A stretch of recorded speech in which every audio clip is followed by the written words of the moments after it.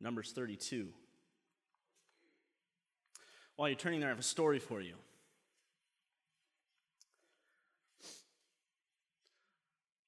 A teenager lost his contact lens while playing basketball in his driveway. After a fruitless search, he told his mother the lens was nowhere to be found. Anybody been in this situation? Older parents? Nowhere to be found. Undaunted, she went outside and in a few minutes returned with the lens in her hand. "I really looked hard for that, Mom," said the teenager. "How'd you manage to find it?" She said this, "We weren't looking for the same thing. You were looking for a piece of plastic, and I was looking for $50. My dad always used to say to me, "Go upstairs and find this," usually in the garage. So I would walk up and look and say, "Dad, I can't find it." And he said, "If it had $20 bill attached to it, you'd find it." So I'd go up there and I would imagine that I'm finding $20, and sure enough, every single time, I would find it. And actually, that's some advice for my wife. I just thought of that just now. My wife will say, "Would you find this for me?" Specifically, in the kitchen. I'll open the cupboards and I'll just look. "I can't find it, dear." She'll walk over, reach up, push something aside, and grab it. Like, you could have just told me where it was. Happens all the time. Here's the deal. Most of us, or all of us, has a motivation. Every one of us has a motivation to do something. The problem is it's different. Motivation is different for every person. So let me ask you this question. What motivates you? What gets you up in the morning? Hunger motivates you to... Thank you. We have one person that understands what's going on here. Hunger motivates you to eat.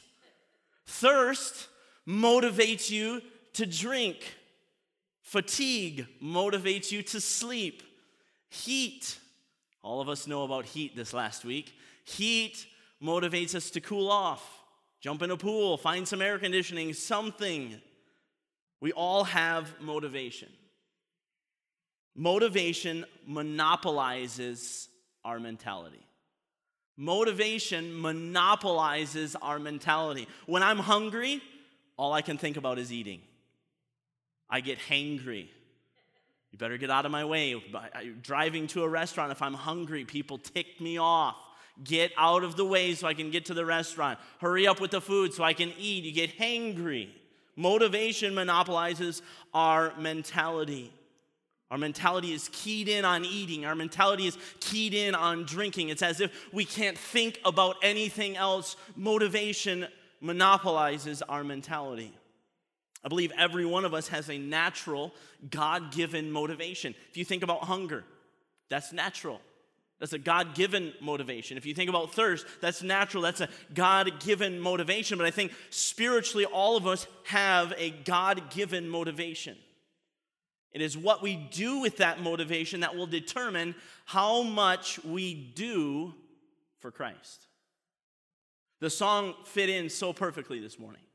For the cause of Christ. I want my life to be for the cause of Christ. Listen, what we do with the motivation that God has given us will determine how much we do for God. Psychology Today, a website, defined motivation as this. Motivation is the desire to act and move toward a goal. The desire to act or move toward a goal. It is the difference between waking up before dawn to pound the pavement or lazing around the house all day. It is the crucial element in setting and obtaining one's objectives. I thought was interesting. And research shows that people can influence their own levels of motivation. So we have the opportunity to influence what level of motivation we have. You realize that if you hunger, you can push that motivation aside. You can squelch that. You can push that down. If you thirst, you can say, "No, I'm not going to drink." If I'm tired, you can say, "No, I'm going to stay awake because I need to get something done." You have the opportunity to influence the motivation. And that's what I want to get across to you today is this: we can influence our levels of motivation. We can do it. So what God-given motivation do we have? What God-given motivation are we going to work through? How are we going to use that motivation in order to do something for Christ? So I want to give you three words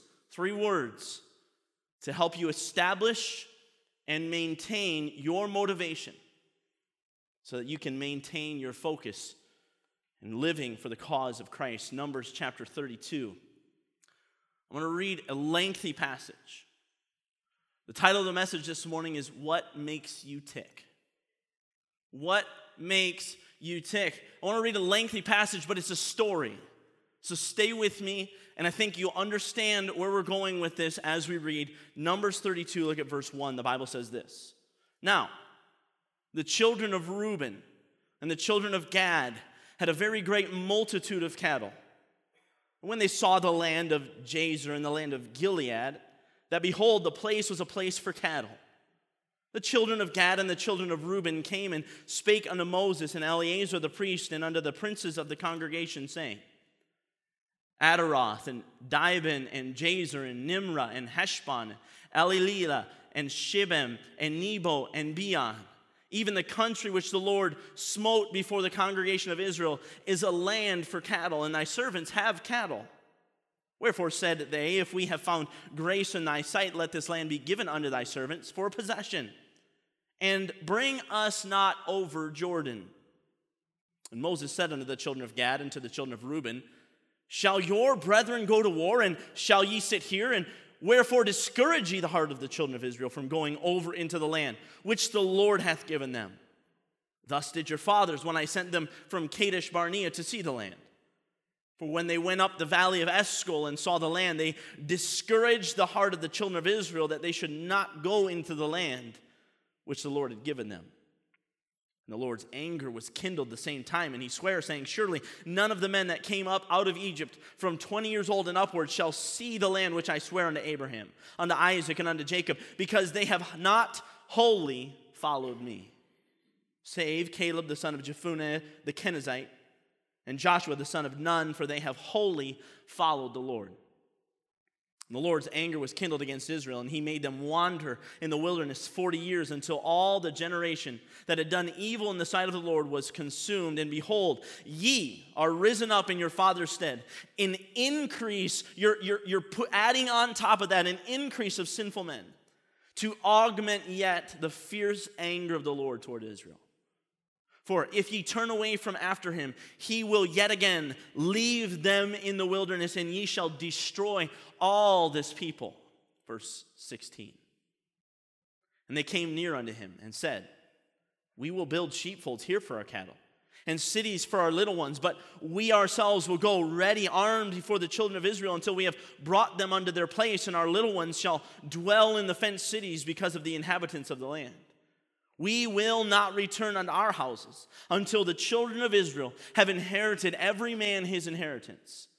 For we will not inherit with them on yonder side Jordan or forward, because our inheritance is fallen to us on this side Jordan, eastward. And Moses said unto them, If ye will do this thing, if ye will go armed before the Lord to war, and will go all of you armed over Jordan before the Lord until he hath driven out his enemies from before him, and the land be subdued before the Lord, then afterward ye shall return and be guiltless before the Lord, before Israel. And this land shall be your possession before the Lord. But if ye will not do so, behold, ye have sinned against the Lord, and be sure your sin will find you out. Build you cities for your little ones, and folds for your sheep, and do that which hath proceeded out of your mouth. And the children of Gad and the children of Reuben spake unto Moses, saying, Thy servants will do as my Lord commandeth. Our little ones, our wives, our flocks, and all our cattle shall be there in the cities of Gilead. But thy servants will pass over, every man armed for war, before the Lord to battle, as my Lord saith. Let's pray. Father, thank you so much for the opportunity that we have to be here this morning. Father, I pray that you would help us in our motivation. Help us to live our lives motivated by you. Help the distractions of this world to never get in the way of what you're trying to do in our lives and in this world.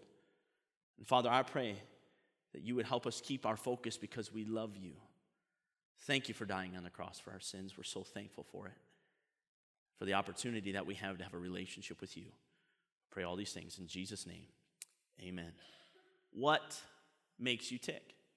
Here in this passage, Reuben, Gad, and the half-tribe of Manasseh come to Moses and say, listen, we want to stay on the east side of Jordan. We want to stay where we are. We've already conquered much of the land. And so we want to stay here, and Moses gets right upset with them. What are you talking about? Are you kidding me? This is the same thing that happened in Kadesh Barnea. I thought we already went through this 40 years ago. This is why we're here now. This is why we traveled. This is why we wandered through the wilderness. What is wrong with you? You're going to discourage the hearts of the people. Now, I believe, I've studied this for many hours this week. I believe that the children of Reuben and the children of Gad and the half-tribe of Manasseh were not wrong to stay on the east side of Jordan.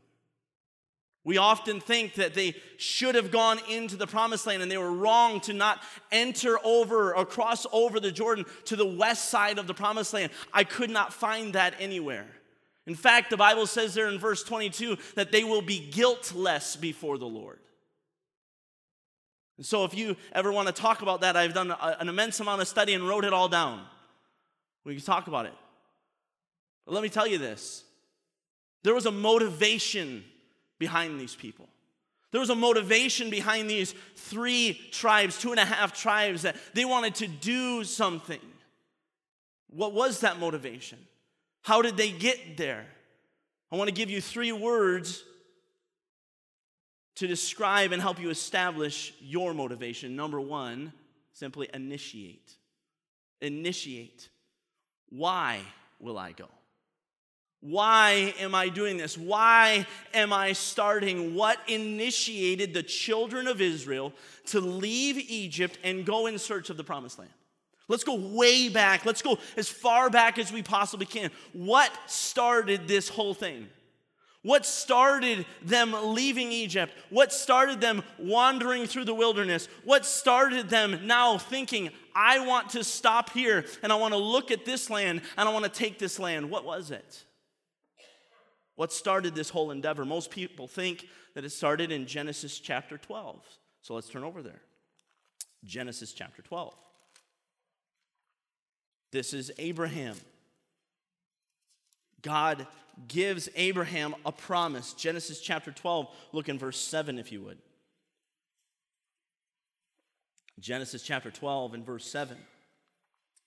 The Bible says this. And the Lord appeared unto Abram and said, unto thy seed, listen, watch, will I give this land. There's the promise.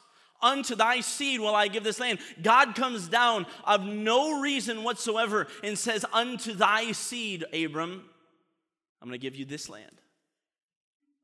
So what initiated this? What I want you to see is not only that God made this promise, but the second part of this verse, and there builded he, being Abraham, an altar unto the Lord who appeared unto him.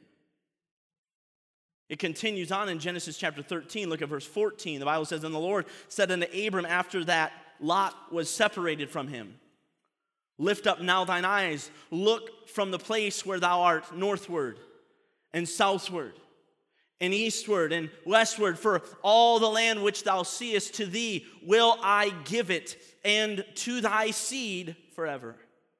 And I will make thy seed as the dust of the earth, so that if a man can number the dust of the earth, then shall thy seed also be numbered. Arise, walk through the land in the length of it, and in the breadth of it, for I will give it unto thee. Again, he gives them a promise of, you're going to have a land. You're going to have something that you can own, and your seed will own. But look at what Abraham does. Then Abram removed his tent, and came and dwelt in the plain of Mamre, which is in Hebron. Watch, and built there an altar unto the Lord.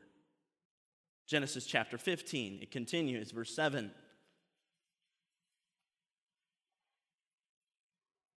And he, being God, said unto him, being Abraham, I am the Lord that brought thee out of Ur of the Chaldees to give thee this land to inherit it. The promise is land, but I want you to compare this verse with Genesis chapter 15 and verse 1. After these things, the word of the Lord came on Abraham in a vision, saying, Fear not, Abram, I am thy shield and what? Thy exceeding great reward. So God is promising Abraham a land. He is promising something that he can really see. He's looking at it. I will give you this land. Walk it. Go through it. Anything that you can see, that's what I'm going to give you. But every single time, I want you to notice, every single time he built an altar, every single time he looked toward God, God was his reward. God was his focus. What initiated this? What initiated this? It wasn't just a promise from God. It was a man that had a walk with God. It was a man that spent time with God. But so often we get sidetracked just a little bit and we look at the product instead of the promise, and looking at God and saying, God, I want you. I appreciate the promise. I appreciate what you can give me, but I want you. And that's exactly what Abram wanted. Abram wanted God. The children of Israel leave Egypt. They get out of hard bondage. Why did they leave Egypt? Why were they excited to leave Egypt? Well, wouldn't you be excited? Wouldn't you be excited if you were in 400 years of bondage and now you get to be a free person? And you get to go into a land that flow with milk and honey? Wouldn't you be excited about that? All of these things in order, all of these things have initiated the process for the children of Israel. This is where they're coming from. This is what's going on in their life. What initiated the process for you? What initiated the process for you serving Christ? For me, it was my parents. My parents went to church. My parents spent time. That just initiated the process. That just started the ball rolling. What initiated it for you? What initiated you accepting Christ? Some people, it was fear of hell. What initiated the process? For some people, it was to have a better life. For some people, it was to gain heaven. What initiated the process in your life? Why are you here at church this morning? What initiated that for you? Why did you choose to come here today? Something initiated that decision. Realize that in everything there's a motivation, but something initiates it. Something starts it. Maybe it was something bad that happened to you this week and you said, listen, I need to go to church. Maybe it was something good that happened to you and said, I want to tell everybody at church. I don't know what it is, but something initiated the process for you. I think it's always important to remember what initiated the process for you. Listen, again, for me, it was my parents. My parents initiated this whole process for me. I would not be here today without my parents. And it's good to look back at that and be thankful for that. But listen, if I lived my entire life based on my parents, I'd be in serious trouble. But I'm thankful for the initiation of it. And listen, married couples, you need to look back and remember why you fell in love with your spouse. Why you love them. That's a good thing to do. Go back to that time when you first met, when you first started dating, when you first got married, and remember that, and it initiated that relationship. What was the spark for you? What initiated? Here, it's easy to see that there was a man who loved God, and God promised him something in his seed, and these people held on to that promise. The second word I want you to see is incessant. Incessant literally means persistent. Persistence. So the question I have for this, not why am I going, but where will I stop? Where will I stop? How far will you go? How far will you go? Let me ask you a question. How many of you have kept looking for something after you found it? Let me say that again. How many of you have kept looking for something after you found it? You're all like, who would do that? That would be ridiculous, right? You're correct. That's ridiculous. We always say this. My kids will come ask me, Daddy, did you see this? Where is this? I can't find it. And I'll say to them, it'll probably be in the last place you look. That's true. Follow me here, people. Come on, wake up. It'll be in the last place you look. How far will you go? This was the same question that Moses had for these 2.5 tribes. Look with me in verse 6. The Bible says this, and Moses said unto the children of Gad and to the children of Reuben, Numbers 32 and verse 6, excuse me. I'll let you get over there. Numbers 32 and verse 6. So they come to them and say, we want this east side to be our possession. Verse 6, and Moses said unto the children of Gad and to the children of Reuben, listen, shall your brethren go to war? Here it is. And shall ye sit here? You're done? That's it? You're not going any further? You're not going to go across the Jordan River? And wherefore discourage ye the heart of the children of Israel from going over into the land which the Lord hath given them? If you do this, if you stay here, you're going to discourage these people. You're just going to stop here? How far will you go? How persistent will you be? He accuses them. He accuses them of of turning away from God and being selfish. Look with me in verse 11. Look what he says. Surely none of the men that came up out of Egypt from 20 years old and upwards shall see the land which I swear unto Abraham, unto Isaac, and unto Jacob. Here, he blasts them. He says, because they have not wholly followed me. Moses is telling them a story for a reason. Listen, you have not wholly followed the Lord, and you're doing the same thing your fathers did. Verse 12, save Caleb the son of Jephunneh the Kenizzite and Joshua the son of Nun, for they have wholly followed the Lord. You should be like Joshua and Caleb. Jump down to verse 15. He says, for if ye turn away from after him, being God, if ye turn from God, he will yet again leave them in the wilderness, and ye shall destroy all this people. He's laying it on thick. You are responsible for 2 to 3 million people and them not conquering the promised land. You realize what decision you're making? You're not going to follow God. You're going to come away from him, and you're going to stop here. What's your motivation? What motivates you? If let's look at their answer. Their answer proves their motivation in verse 16. They came near unto him. By the way, I love that. It's as if they're standing back a little bit and having a conversation. And when they mean something, do you ever notice that when somebody means something, they either lean in or they take a step forward? Hey, I'm really struggling here today. When they really mean something, they take a step forward. And they came near unto him and said, we will build sheepfolds here for our cattle and cities for our little ones, but we ourselves will go ready, armed before the children of Israel, until we have brought them unto their place, and our little ones shall dwell in the fenced cities because of the inhabitants of the land. We will not return unto our houses until the children of Israel have inherited every man his inheritance. This proves their motivation. Listen, hear me. If their motivation was only to possess land, then they would stop. Correct? Their possession is on the east side of the Jordan.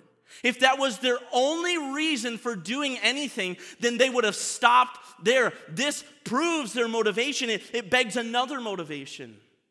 There had to be something greater that was motivating them. There had to be something greater that was monopolizing their mentality. Moses pulls it out. Moses pulls it out and describes it to them. Numbers 32, look at verse 20. Moses said unto them, if ye will do this thing, if ye will go armed before the Lord to war, and will go all of you armed over Jordan before the Lord, until he hath driven out his enemies before him, and the land be subdued before the Lord. Then afterward ye shall return and be guiltless.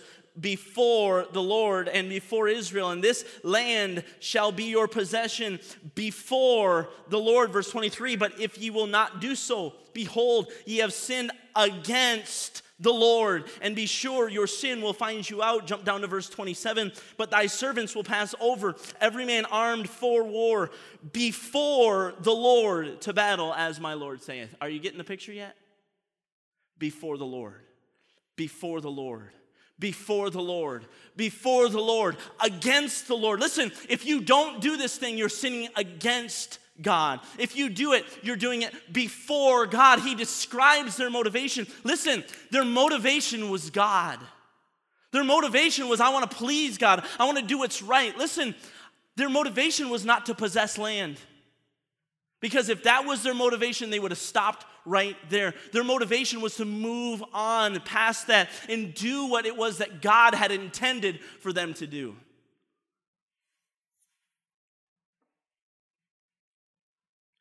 Let me ask you a question. When God is your motivation, when and where will you stop? When God is your motivation, when and where will you stop? Let me tell you something. You will never stop. You will never stop. You know why?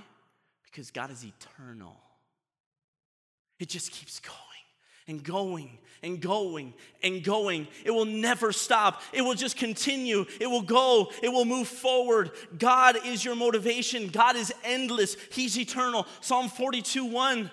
As a hart panteth after the water brooks, so panteth my soul after thee, O God. It doesn't say until I'm full. It just says I'm continually panting after the water brooks, and my soul just wants you. It's continual. It's always. It's incessant. It's persistent. You just keep going, and you just keep searching, and your motivation should be God, and it should just keep you going.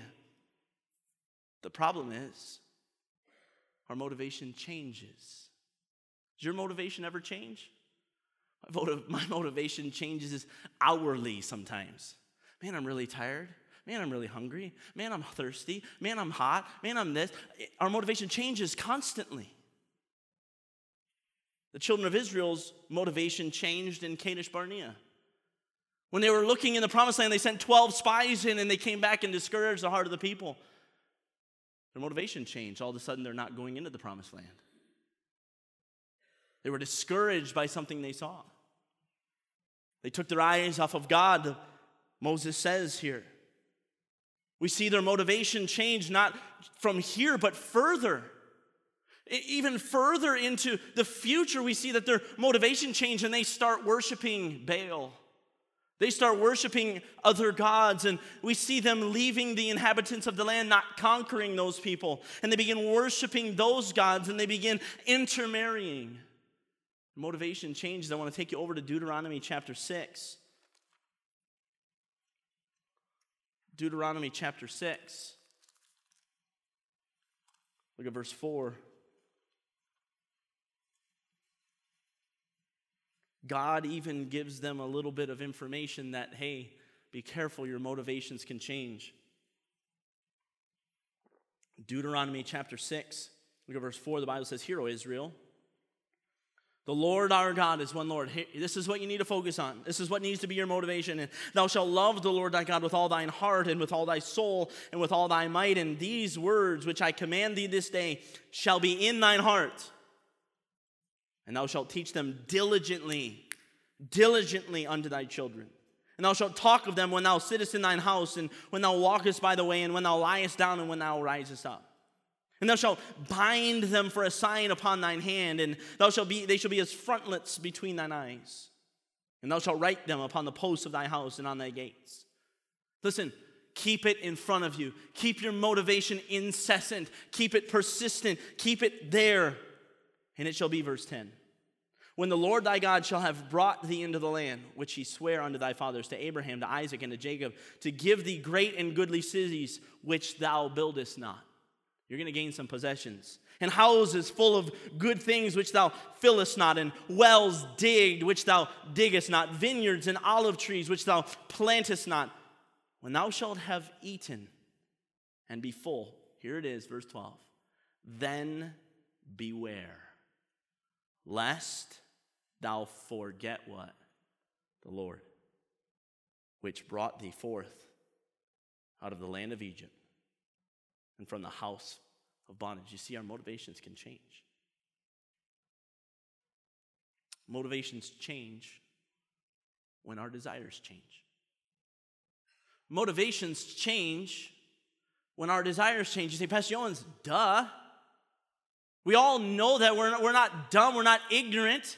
But listen, often in our lives, we say, yeah, God is my desire. But over here, we're doing something different.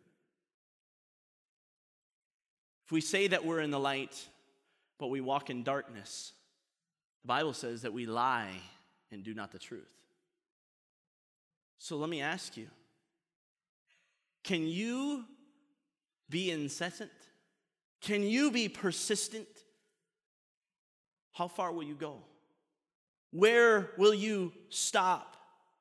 You see, their motivations changed. Again, remember back to just a few chapters ago when they were committing whoredoms with the daughters of Moab and Midian. Their motivation changed. They stopped looking to God.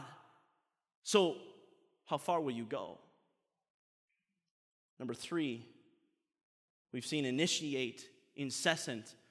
I want to see number 3, third word is intensity. Intensity.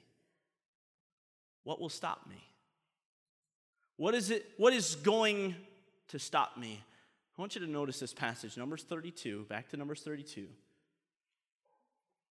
And I want you to see something. How intense were these children of Reuben and children of Gad and the half tribe of Manasseh? How intense were they? Verse 32, look at verse 16. We've read it 3 times already. I want you to see something else.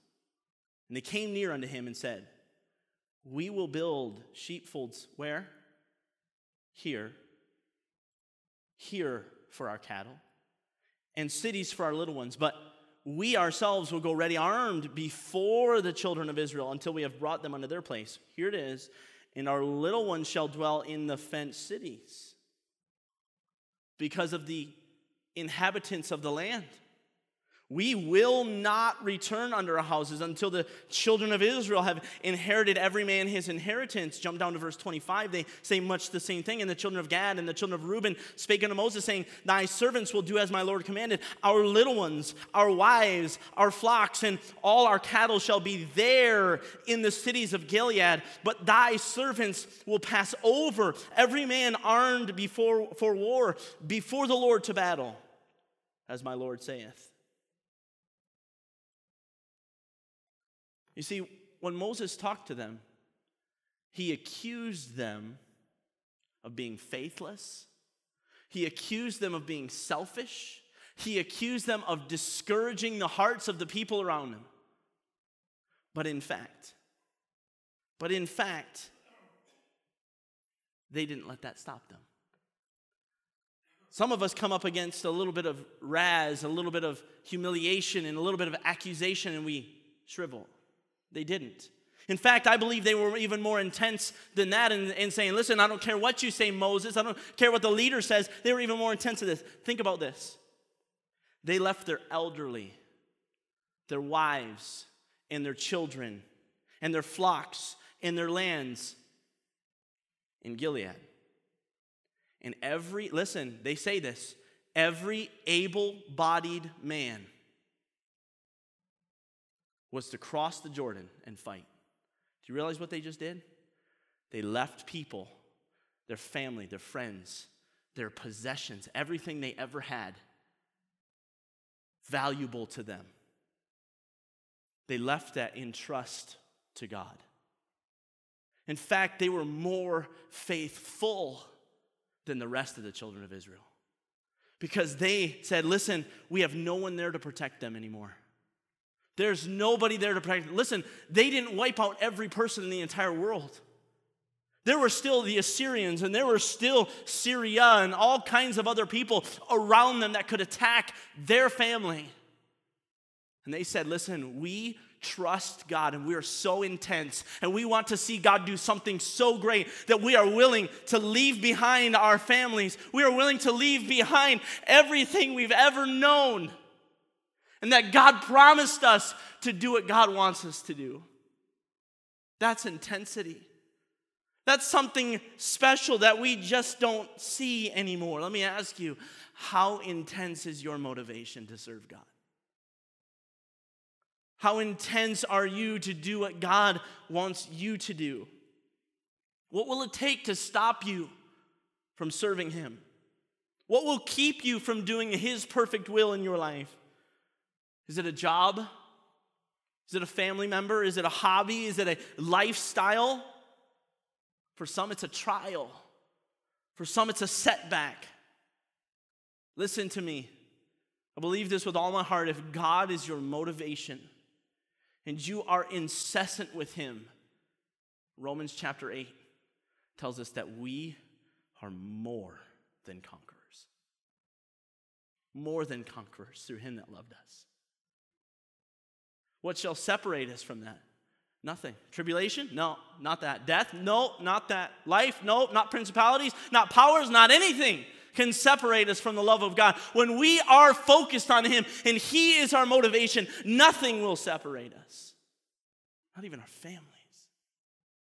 Not even our possession. Not even what God promised us. God, you promised to give me life and to give it more abundantly. How come I'm sick? How come I'm in financial ruin? Doesn't matter, God. I just want you. I just want you. I'm going to show you one last passage and I'm through. Joshua 22. Joshua 22. Verse 1.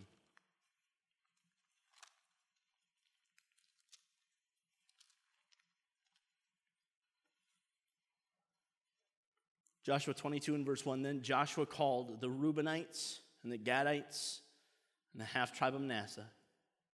Watch, said unto them, ye have kept all that Moses, the servant of the Lord, commanded you, and have obeyed my voice in all that I commanded you.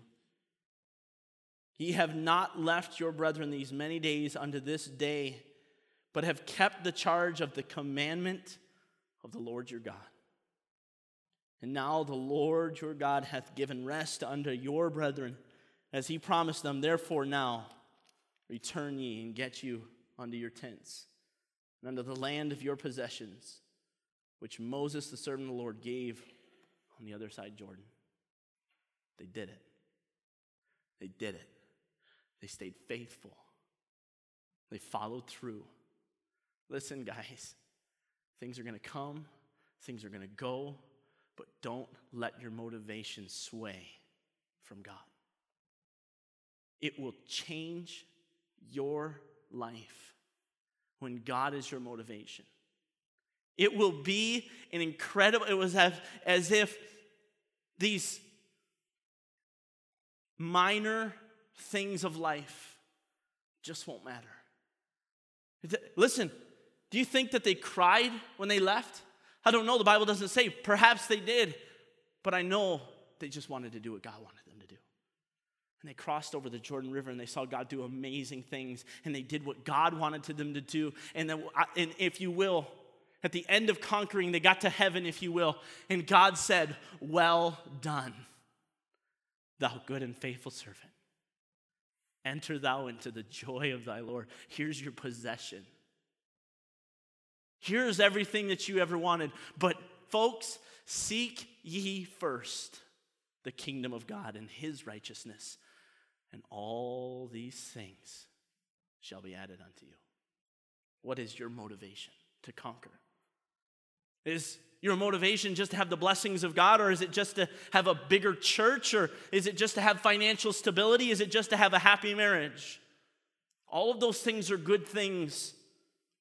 But God, if your motivation is God, it is a far more worthy motivation. Your motivation is important because your motivation monopolizes your mentality. Let me ask you, what makes you tick? What keeps you going? How much intensity do you have in that? What's your motivation? Let's pray.